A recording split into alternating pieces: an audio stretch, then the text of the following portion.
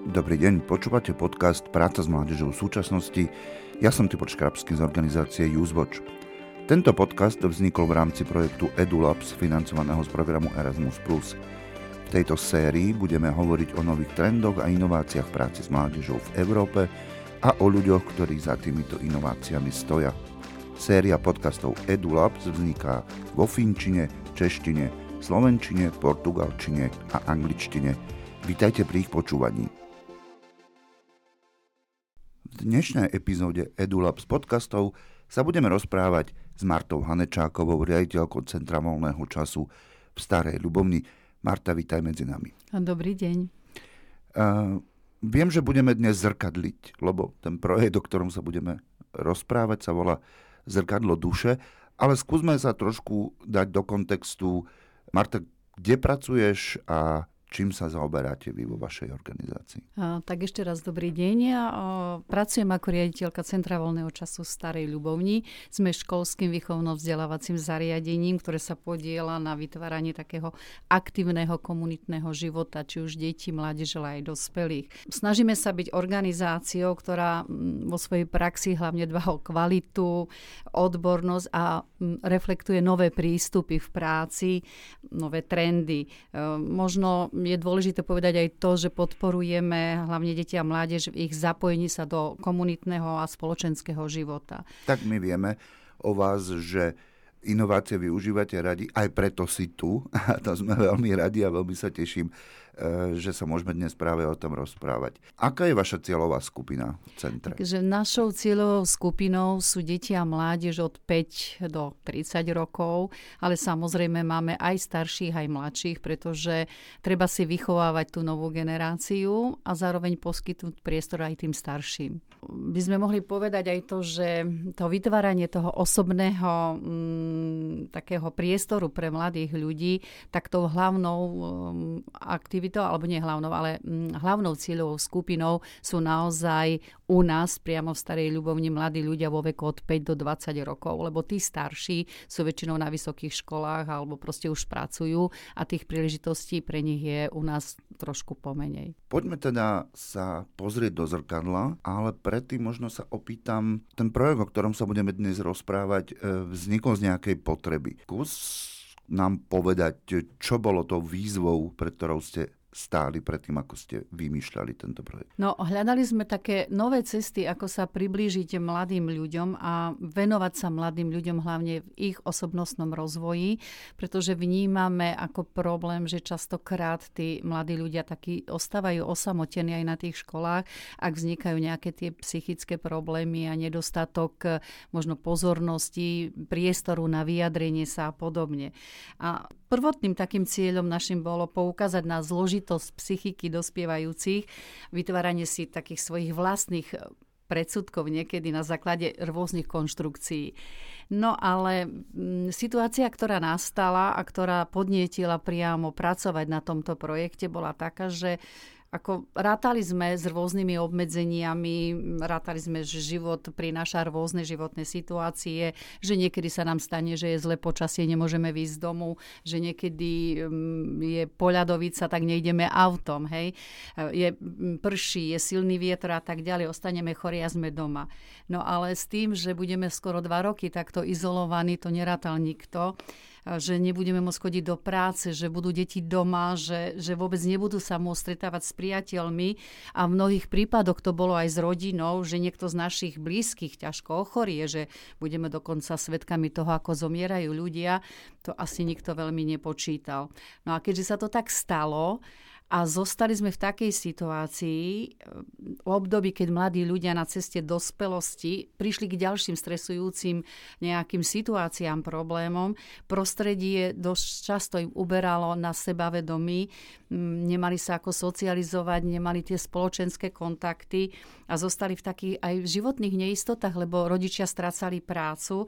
Tak táto situácia a postupné to objavovanie tých dôsledkov, čo sa deje, čo sa stalo, nás viedlo k hľadaniu takej inej cesty, ako pomôcť týmto mladým ľuďom, mladým dospievajúcim ľuďom zo situácie, s ktorou sa len veľmi ťažko mnohí z nich dokázali vysporiadať, ale nielen mladí ľudia, ale aj dospelí.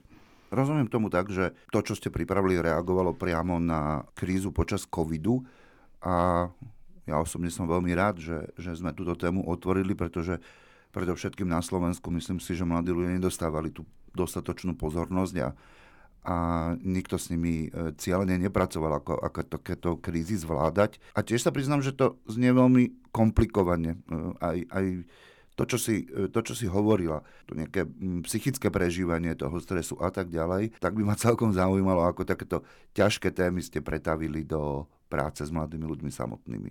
My sme sa stretli ako takí traja partneri z Čiech, Poľska a Slovenska. Sú to organizácie, ktoré tiež pracujú s deťmi a mládežou a už mali aj skúsenosti v oblasti takej podpory duševného zdravia, lebo poľská organizácia Sursum Corda vlastne podporuje mladých ľudí, ktorí sú určitým spôsobom handicapovaní, či už fyzicky, niekedy aj psychicky. Česká organizácia je podobné Centrum voľného času, teda stredisko voľného času, takže mali sme aj podobné ciele. No a nápad vlastne vznikol náhodným takým stretnutím týchto partnerov s tým, že čo môžeme urobiť, hej? Čo znamená, keď sa pozriem do zrkadla, aký som teraz po 2 rokoch, hej, tej situácie, alebo nie celkom po 2, lebo film vznikal v rámci priebehu tej covidovej situácie. Čiže bol vlastne takým odrazovým mostíkom pre tvorbu niečoho interaktívneho. Hej? Že ako pracovať, cieľom bolo, ako pracovať s takýmito mladými ľuďmi, ktorí ostávajú doma a ktorí častokrát sami nevnímali ako jedinečný, nenahraditeľné bytosti, bez ktorých by bol ten svet náš taký smutnejší, pretože tá mladosť je mladosť, hej, to je tá bujarosť, veselosť a tak ďalej. Takže išlo skôr taký nápad, ako pomôcť tým pedagógom, či pracovníkom z mládežou, alebo aj dobrovoľníkom, ktorí pracujú s mladými ľuďmi, hľadať také aktivity osobného rozvoja a takých tých sociálnych kompetencií, aby sa eliminovali tie dopady tej covidovej situácie. Takže zrkadlenie znamenalo, keď sa pozriem do zrkadla, čo vidím, sám seba, aký som, čo robím, ako sa hodnotím. A ďalej, môžeme pozrieť aj za to zrkadlo, ako ma vidia tí iní, ako ma vnímajú. Hej. Vypukli rôzne problémy, či už rodinného charakteru, problémy v školách, lebo vieme, učenie bolo onlineové. Ako? Niekomu to pomohlo. Sa cítil bezpečnejší, ak ho neskúšali priamo pred tabuľou, pred ostatnými. Hej. Niekto je introvert, niekto je extrovert. Čiže tieto veci vlastne sme tak ako zhutnili a celkovo stretli sa s nami aj odborníci, psychológovia, pedagógovia. Mali sme pozvaných režisérov, kameramanov, ktorí na základe nejakej myšlienky, a tá myšlienka bol príbeh obyčajného chlapca pod názvom Uši. Spracovaný taký film, kde vlastne metodika už bola iba podporným systémom na to, ako pracovať s 15-minútovým filmom. Čiže keď sa na to pozriem z toho praktického hľadiska, ak by som bol mladý človek v Starej Ľubovni, čo by som zažil? Dej filmu je spracovaný na základe ako dospievajúceho chlapca, ktorý si nesprávne vysvetlí nevinné narážky a vtipy svojich priateľov, bežné situácie zo života. Na základe toho si vytvorí taký zbytočný komplex väčších uší. Hej, príklad poviem, že ide po ceste, kde prechádza veľké nákladné auto. Oproti ide krásna dievčina, ktorá mu chcela povedať, že máš nádherné topánky, botázky, či čo to mal kúpené. On tým, že to auto išlo kolo neho, nepočul to, čo mal počuť, ale iba počul, že, lebo mu hovorí, máš väčšie uši, tak si to mal počuť. Hej.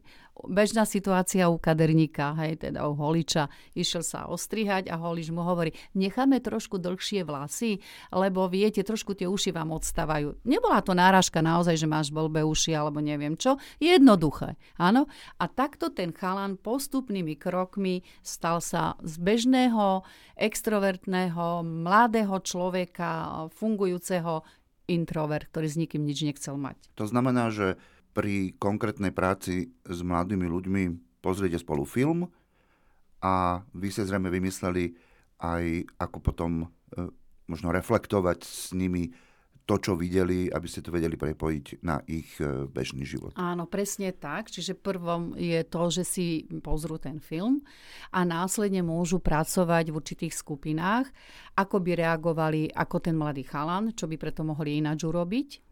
Môžu potom reagovať ako odborníci, že teda ak by som bol psychologom, čo by som poradil. Môže reagovať, ako by som bol rodičom, čo by som si mal všímať. Ak budem pedagógom, čo môžem preto urobiť. Čiže v rôznych skupinkách, takých tých odborníkov kvázi, si môžu vysvetliť, akým spôsobom sa dá eliminovať niečo, čo vlastne ani nemalo v tom bežnom živote nejaký veľký význam. Ale keďže je to mladý, dospievajúci človek, ktorému veľmi záleží na výzore, na prijatí kamarátov, na tom, ako sa s ním rozprávajú, ako ho vnímajú ako človeka, tak vzniká obrovský problém s tým, že nakoniec však máme prípady aj zo života, že mladí ľudia si siahli na život. Hej? Čiže ako predísť? A úzko s tým zároveň potom súvisí aj šikana, hej? Lebo to je maličký kročík k tomu, aby to dieťa bolo šikanované.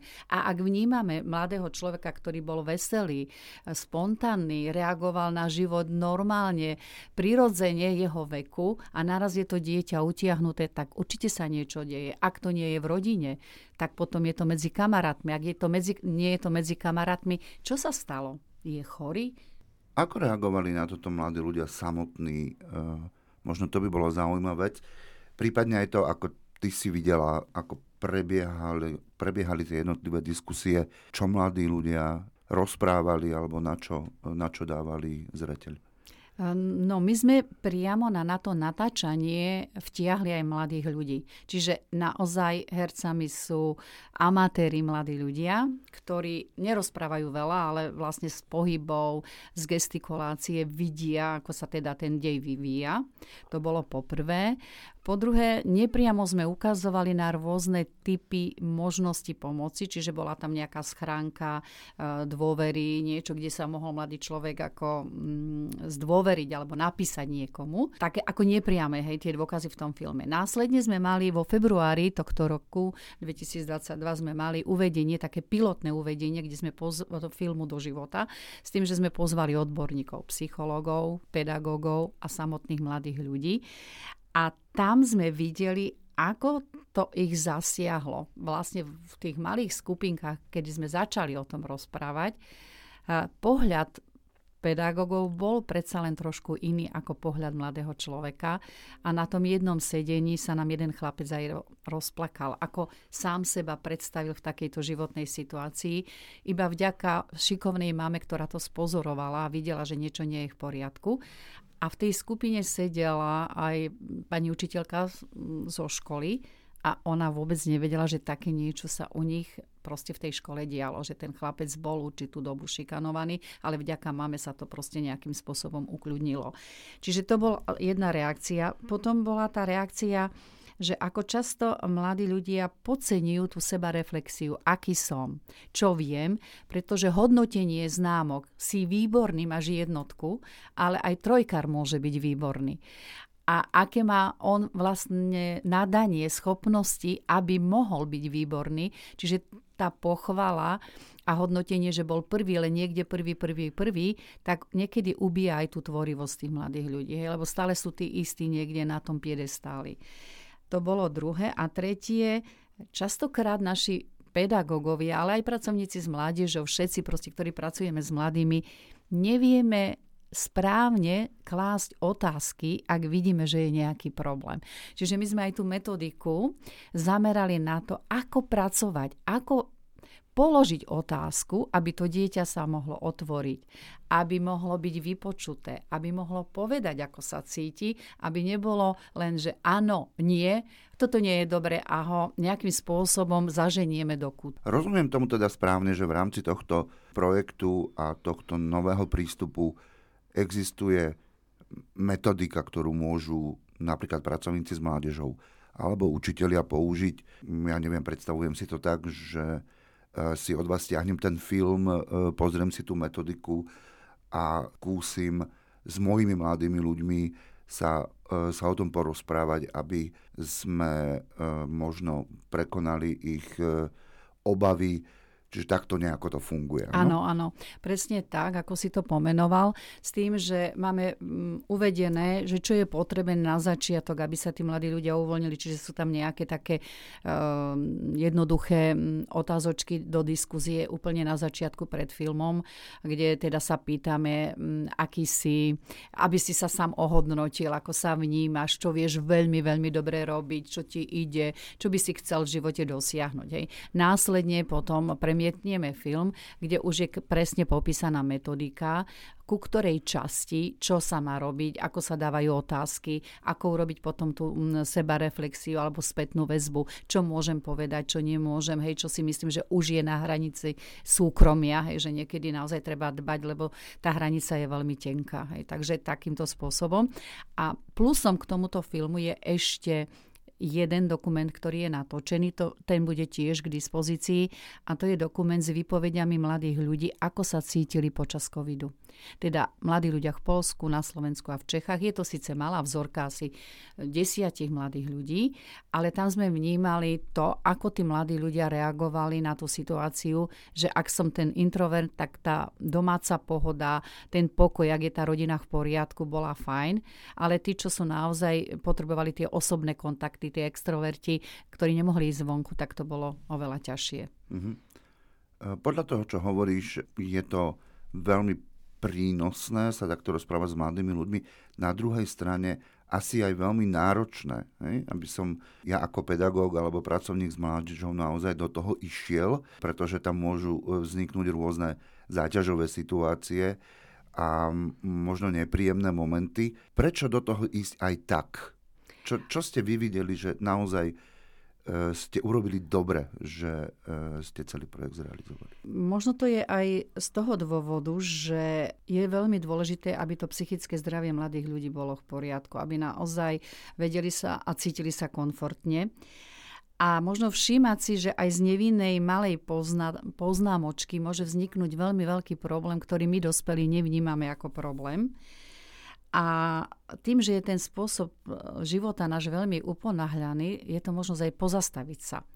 A teraz, ak nie som pedagóg, sú tam otázky, ktoré nám zostavili psychológovia, ktorí nám napísali, ako sa máš správať v určitej situácii ako človek, ktorý vedieš túto aktivitu, čo si môžeš dovoliť a čo si nemôžeš. Odkiaľ pokiaľ, aká je tá hranica. A v prípade, že naozaj bude niečo, čo sa ti zdá už, že ja to nemôžem poriešiť, tak máme tam odkazy na tých odborníkov, máme odkazy na web stránky, kde je linka prvej pomoci pre mládež, pre deti, kde sú odborníci, psychológovia, ktorí v týchto oblastiach sú oveľa zdatnejší.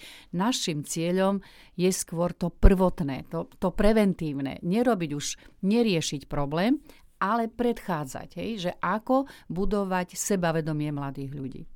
Ty si na Slovensku známa tým, že ideš do veľa nových vecí, tak preto možno bude zaujímavé pre našich poslucháčov počuť, prečo by organizácie mali ísť do takýchto inovatívnych metód, techník, pretože je veľmi jednoduché zostať v tom našom stereotype, ale na druhej strane využívanie moderných a inovatívnych metód nám prináša niekedy oveľa väčšie výsledky. Tak prečo, Marta? Poprvé, tak ako si už pomenoval, neustrnúť na tom starom a stereotypnom. A po druhé, tí mladí ľudia sa menia. A prístup, ktorý sme mali pred 40 rokmi, nie je ten istý, ako je to teraz.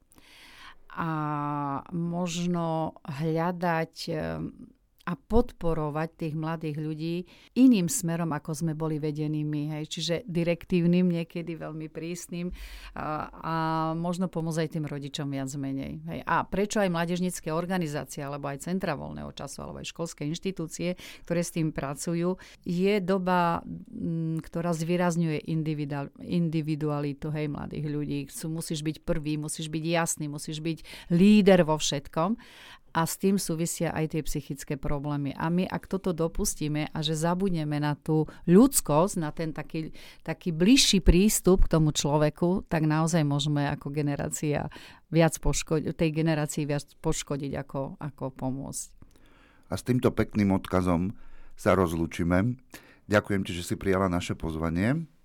Dnes sme sa rozprávali s Martou Hanečákovou, riaditeľkou Centra voľného času v Starej Ľubovni, ktoré spoločne s organizáciami Sursum Corda z Nového Sonču a strediskom voľného času Vratimov usporiadali projekt, ktorý sa volal Zrkadlo duše, podporený z programu Erasmus+.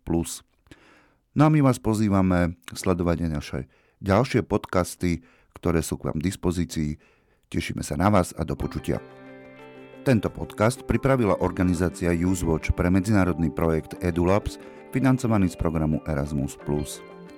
Partnermi projektu EduLabs sú UseWatch za Slovensko, ANEV z Českej republiky, Tým Majš z Portugalska a Univerzita aplikovaných vied vo Fínsku.